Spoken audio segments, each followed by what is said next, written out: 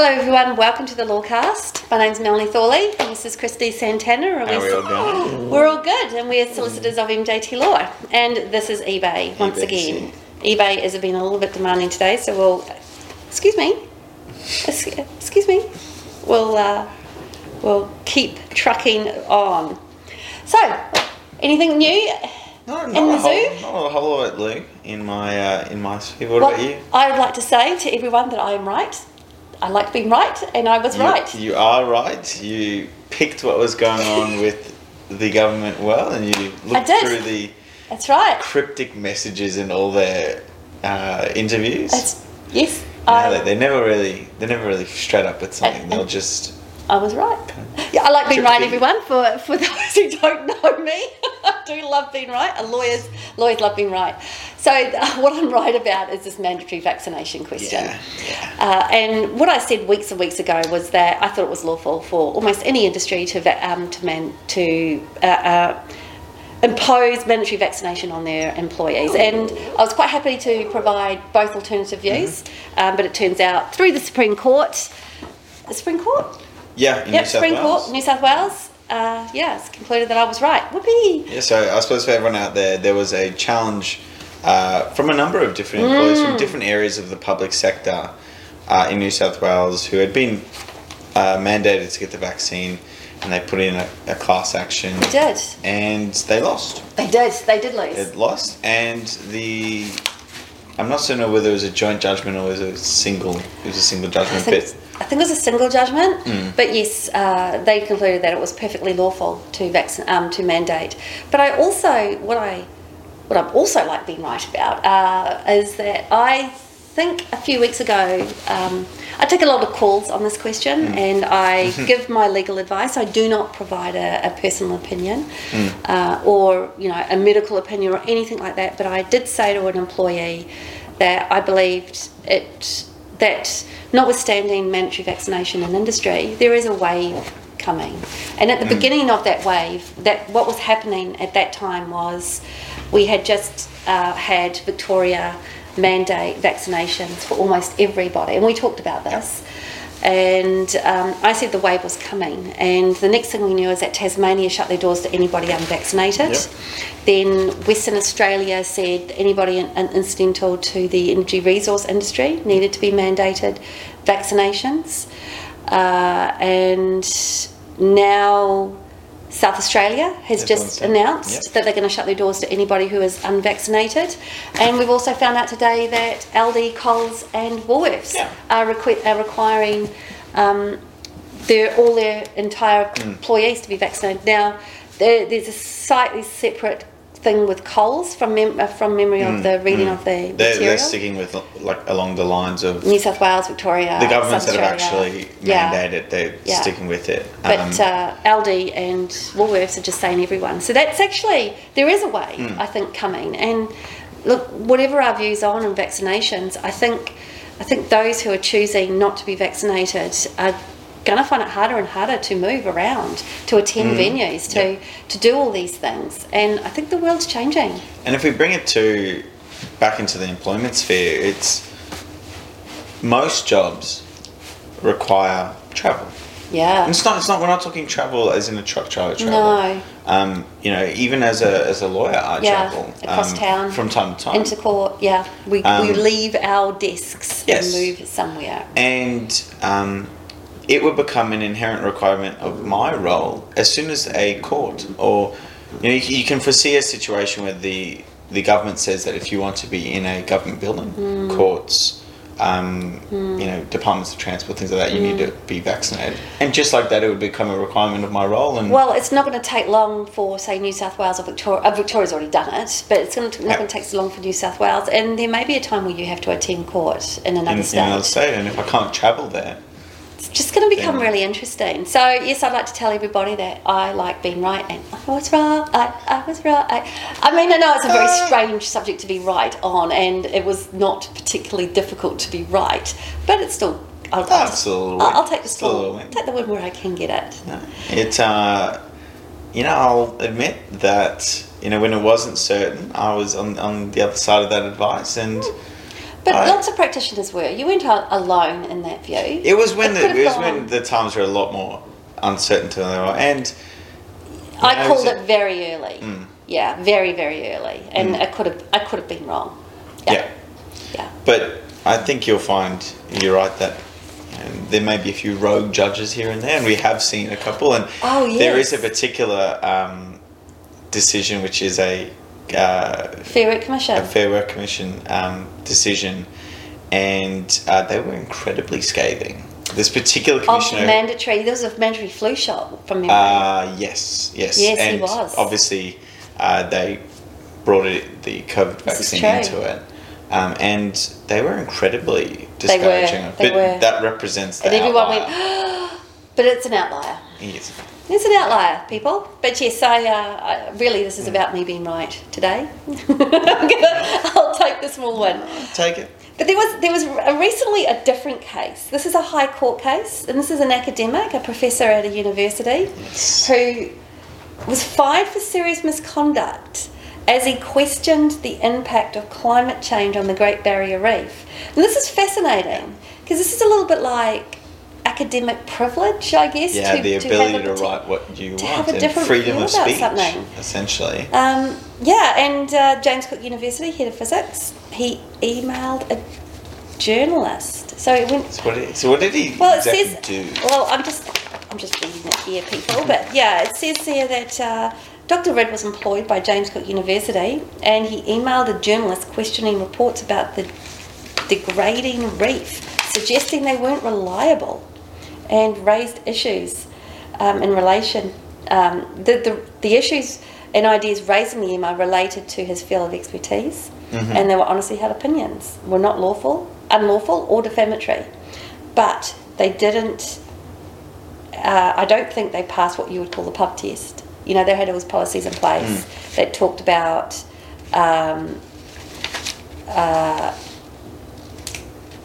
intellectual freedom protected by the enterprise agreement and so on and so forth. But yeah, this is really interesting, because this talks to what, you know, climate change skeptics and all this sort of thing. And we know at the moment our government is in the midst of a disagreement with their own party as to how climate change is going to be dealt with moving forward. I'm just really interested to see how the whole thing plays out, because while I was watching the news this morning, I said to my husband, I'm a climate change believer. Okay. I mean, if that's the flip side to skeptic, sure. Yeah, I'm a climate change believer. I believe climate change is happening, and I believe that we need, as a world, to be changing our ways. And I'm, like, anybody who knows me knows that I, recycle. You're very interesting. I'm very, You ride to work, I ride my bike to work. I not just recycle things, I upcycle things, I reuse, I use them till they're dead, so on and so forth. And it's just kind of fascinating to me that this academic's out there, and he was terminated for holding the view. Was he terminated for a breach of a policy? He was. Breach of code of conduct, failing to treat others with respect and courtesy in a public discussion. And right, so there's actually, it's not the view. It's not the view, it's the way he said it. Yeah. Or what he was doing. Now, because we see it, in a lot of employment contracts, which are, that you're to act courteously. Well, yes, but this whole thing went to the High Court. I have actually read quite a few of the cases leading up to it. Yeah. And he had lost twice. Yes. But, he is pressing for it. I think, like it says here, that the court found that the first censure and part of the basis for the final censure was unjustified, but because it was a all-in, argument, all or nothing basis, they had to hold it to be a fair dismissal. Yeah, I guess so. In all, it says here that Dr. Ridd run his case on an all-nothing basis. The termination for the decision was justified on the reliance upon conduct. They were subject to the misconduct findings not protected by intellectual freedom clause. But you've been watching this case. I have been watching it, and it actually has gotten quite a lot of political sort of attention, because you know, as you can imagine, it gets tight and gets sucked into the climate debate. And the real attention it got was the idea that someone isn't able to, you know, views are being clamped down on. Yes. And I think the outside noise really loses sight of what those types of policies and what a breach of a policy generally is. It kind of failed to take into account the fact that when he breached it, he knew what he was doing, he knew his obligations under it, and nevertheless did it. And it's the idea of being belligerent and being, you know, just completely disregarding what the views of that particular university was. And they never really said to him that he can't say it.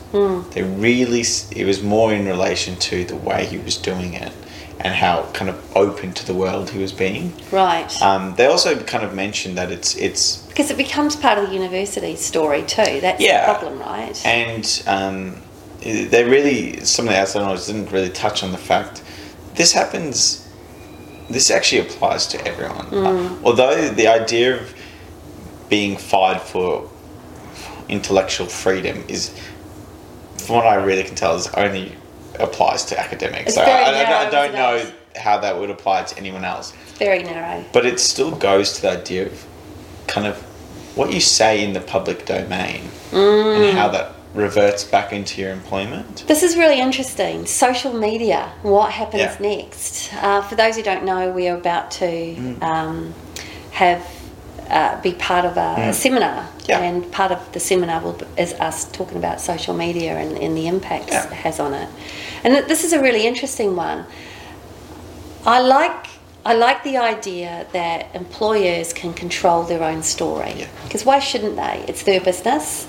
Employees are, well, let's say a business lasts 40 years. You're going to have not the same employees for the entire 40 years. It's a little like civil service. The civil service maintains, or the Secret Service maintains no matter who is in power. And I think it's important for the company to be able to control their story.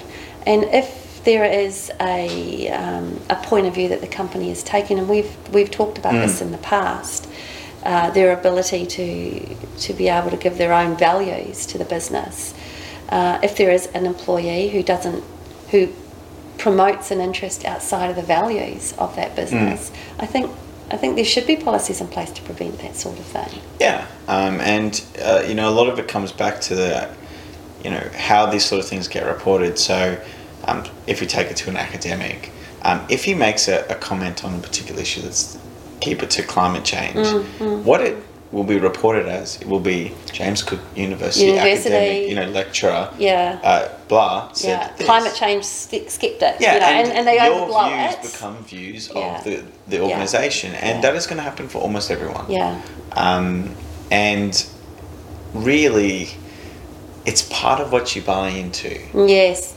It's you really have to take a broad view of what it is to join an organisation. You buy into what they're talking about. And something that he potentially failed to take into account was when he was working there, in return for the remuneration that he was receiving, he was, you know, you buy into the other obligations, and one of them was to keep to the story. And they weren't asking him to say things that were contrary. No. There was no obligation for him to say that. To have a different view. To have a different view. Just if you have a different Cool view, your jets, dude. Cool your jets. And you know what? I think fair enough. Yeah, okay. I think fair enough.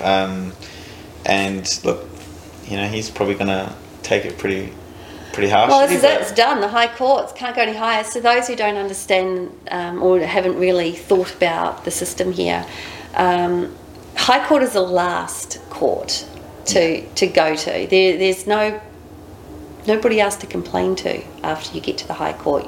You might start in a district court, you might start in a lower federal court jurisdiction, you go through the court jurisdictions, and then the last place you can go is the High Court. Once the High Court makes a decision on something, there is nobody else reviewing that decision. There's no appeal decision from the High Court. So this is the end for him. Yeah. And look, he might continue it in the public domain, and he'll fight the freedom of speech. But I don't know about you, but I take a very differing view on what it is to have rights or freedoms. I take a view that, technically speaking, you've got a right to do whatever you want. You have a right to do everything in that is humanly possible, including things that are completely unethical and wrong. But equally, there are... You don't have a right to your freedom if you murder someone. Well, you've got the freedom to do so, but there are freedoms which... there are rights which can come against you. For example, their ability to be punished. Yeah. And in this particular case, he has the right to speak what he wants, but he also comes with it consequences. And you've got ultimate rights and freedoms. Doesn't mean there isn't consequences. They're not mutually exclusive, not in my eyes. Well, for those of you who are friendly towards this chap's views, then it's a sad day for them. Yeah, for those of you who feel the same way as Chris or I do, it's just another step in the process. Yeah. But I've got another case. You've got something else going on. And it's... You come up with the weird... come with the weird cases. We had the urine one a few weeks ago. Urine one? That lady down in the Gold Coast. But this one involves in Victoria. Okay. And it involves a chap who was under investigation for harassment, bullying harassment. Okay. And the case, I think, represents a bit of a rock and a hard place for a particular organisation. So he received 2 investigations, and he received reports about the investigation to him in order for him to respond to. Right, so he had allegations. Put to him. Yeah. Now, in the report put to him, there was redactions. Now, the redactions were explained by saying that they were to protect those who were making the allegations against him. Okay, they didn't choose to just rewrite the report without that part in it?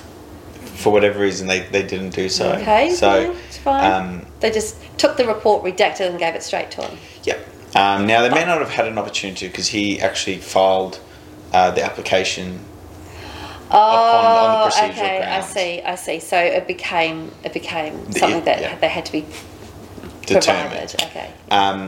And he ended up being successful. Okay. Successful in what? In his application to essentially be afforded procedural fairness and be receiving a full report in order for him to respond to. Now, the court found that essentially by not providing him all the details, they didn't have all the information in front of him in order to adequately respond. Wow. And on one hand, I understand that. I understand it as a general principle. But then on the other hand, I also think the organisation was really trying to do the right thing. They weren't trying to rob him of the opportunity. They were really just trying to probably stop reprisal or embarrassment, or really trying to protect the complainants in a way which would encourage others to do the same at a later time. And we're hearing lots of noise about employers making sure that they do they take steps to protect. Someone who's complaining about harassment or bullying doesn't want their entire story to be told again on a piece of paper to the person so they can sit there and pick it to pieces and continue to bully and harass that person. That's exactly right. And the court's now found that you can't. You really do need to put it and particularize it to that particular employee. And so what's the answer here?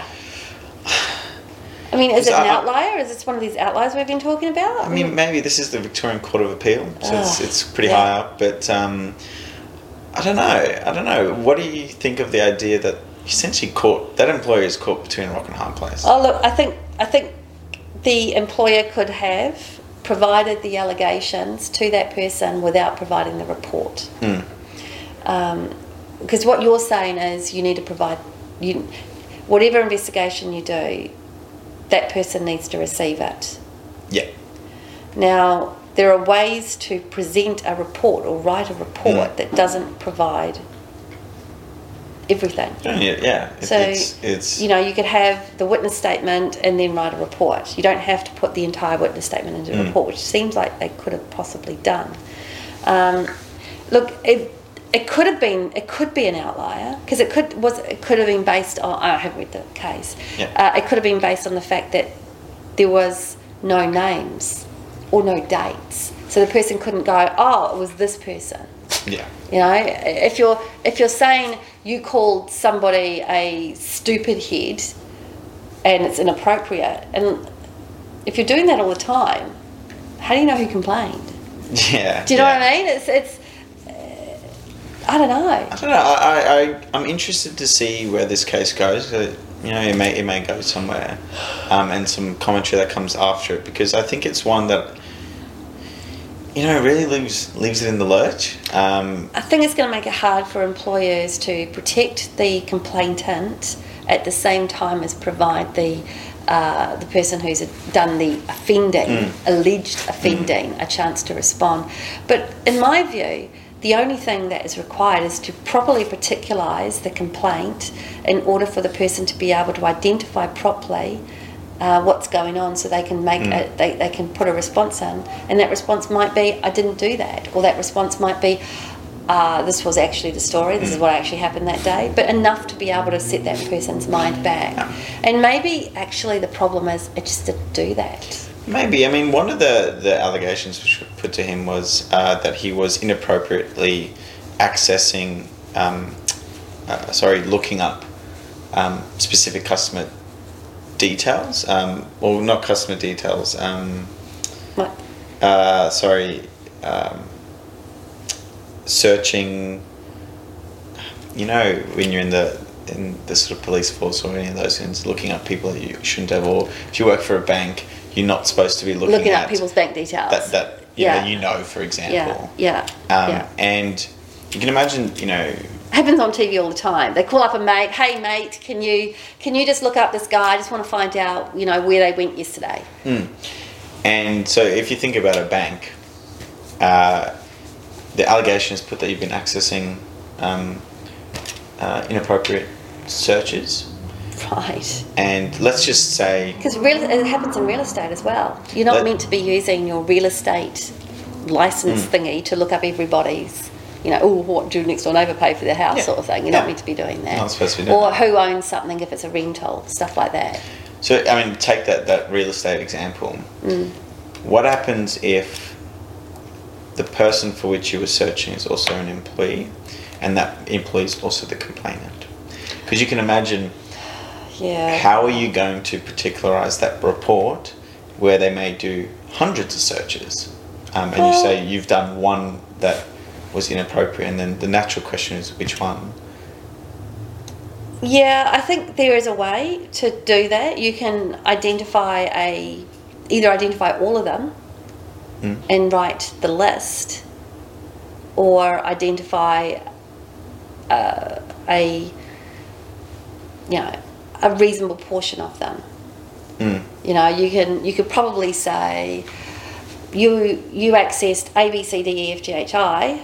Further, you know, this is not an exhaustive list. We can provide you an exhaustive list if requested. Yeah.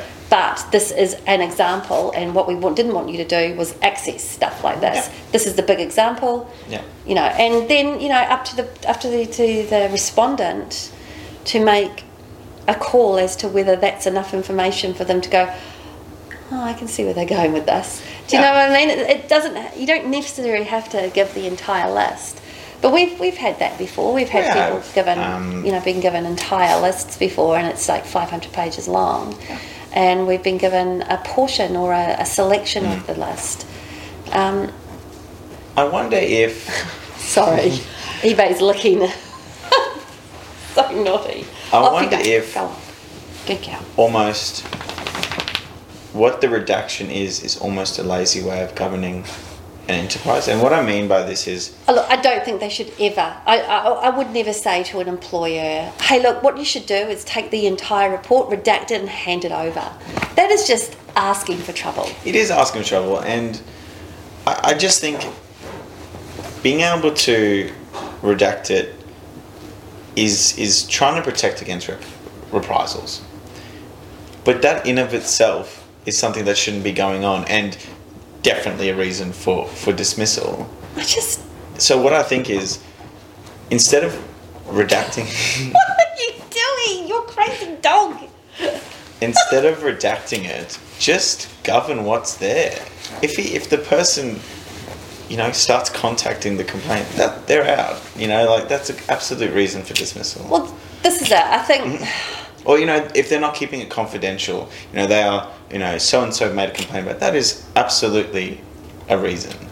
And that in of itself, govern the problem, not trying to get on the front foot. Yeah, I think... Notwithstanding, it is really hard for employers to get it right all the time. And there's such an onus on them to do that. It's really... And we've talked about this in terms of underpayments and things before. It's just... The awards are like landing the space shuttle into the Hudson River. Yeah. How do we navigate these really tricky awards and ask the employers to get it absolutely right all the time? And the penalties for not getting it right so grave. Are so appalling that we want to leave it to the hardcore offenders. But how do we know that they're just not wrong? One of my the way I see it. Laws that don't work, or they're not fit for purpose, is I don't believe inadvertent breaches of any act, whatever it may be, should incur significant penalty. If someone, we shouldn't be bringing it into situations where they pretty well did everything they just interpreted one particular thing wrong, or just got really bad advice. We know the ATO don't care if you get bad accounting advice. No. So I guess we're looking at it from a personal perspective. But wow, it's tough to get it right as an employer these days, and the laws are only getting more complicated. Yep. There's no two ways about it. And the onus is on being able to put on multiple masks or multiple faces. Absolutely. It's hard. Look, all I can say is, as in interpreting employment law, I'm glad that this is the only thing we do, because I can't imagine doing this and doing something else and it not taking up all my time already. Do you know? I don't know how. It is such a specialised area. I just am glad that we don't have to do employment law without doing something else at the same time.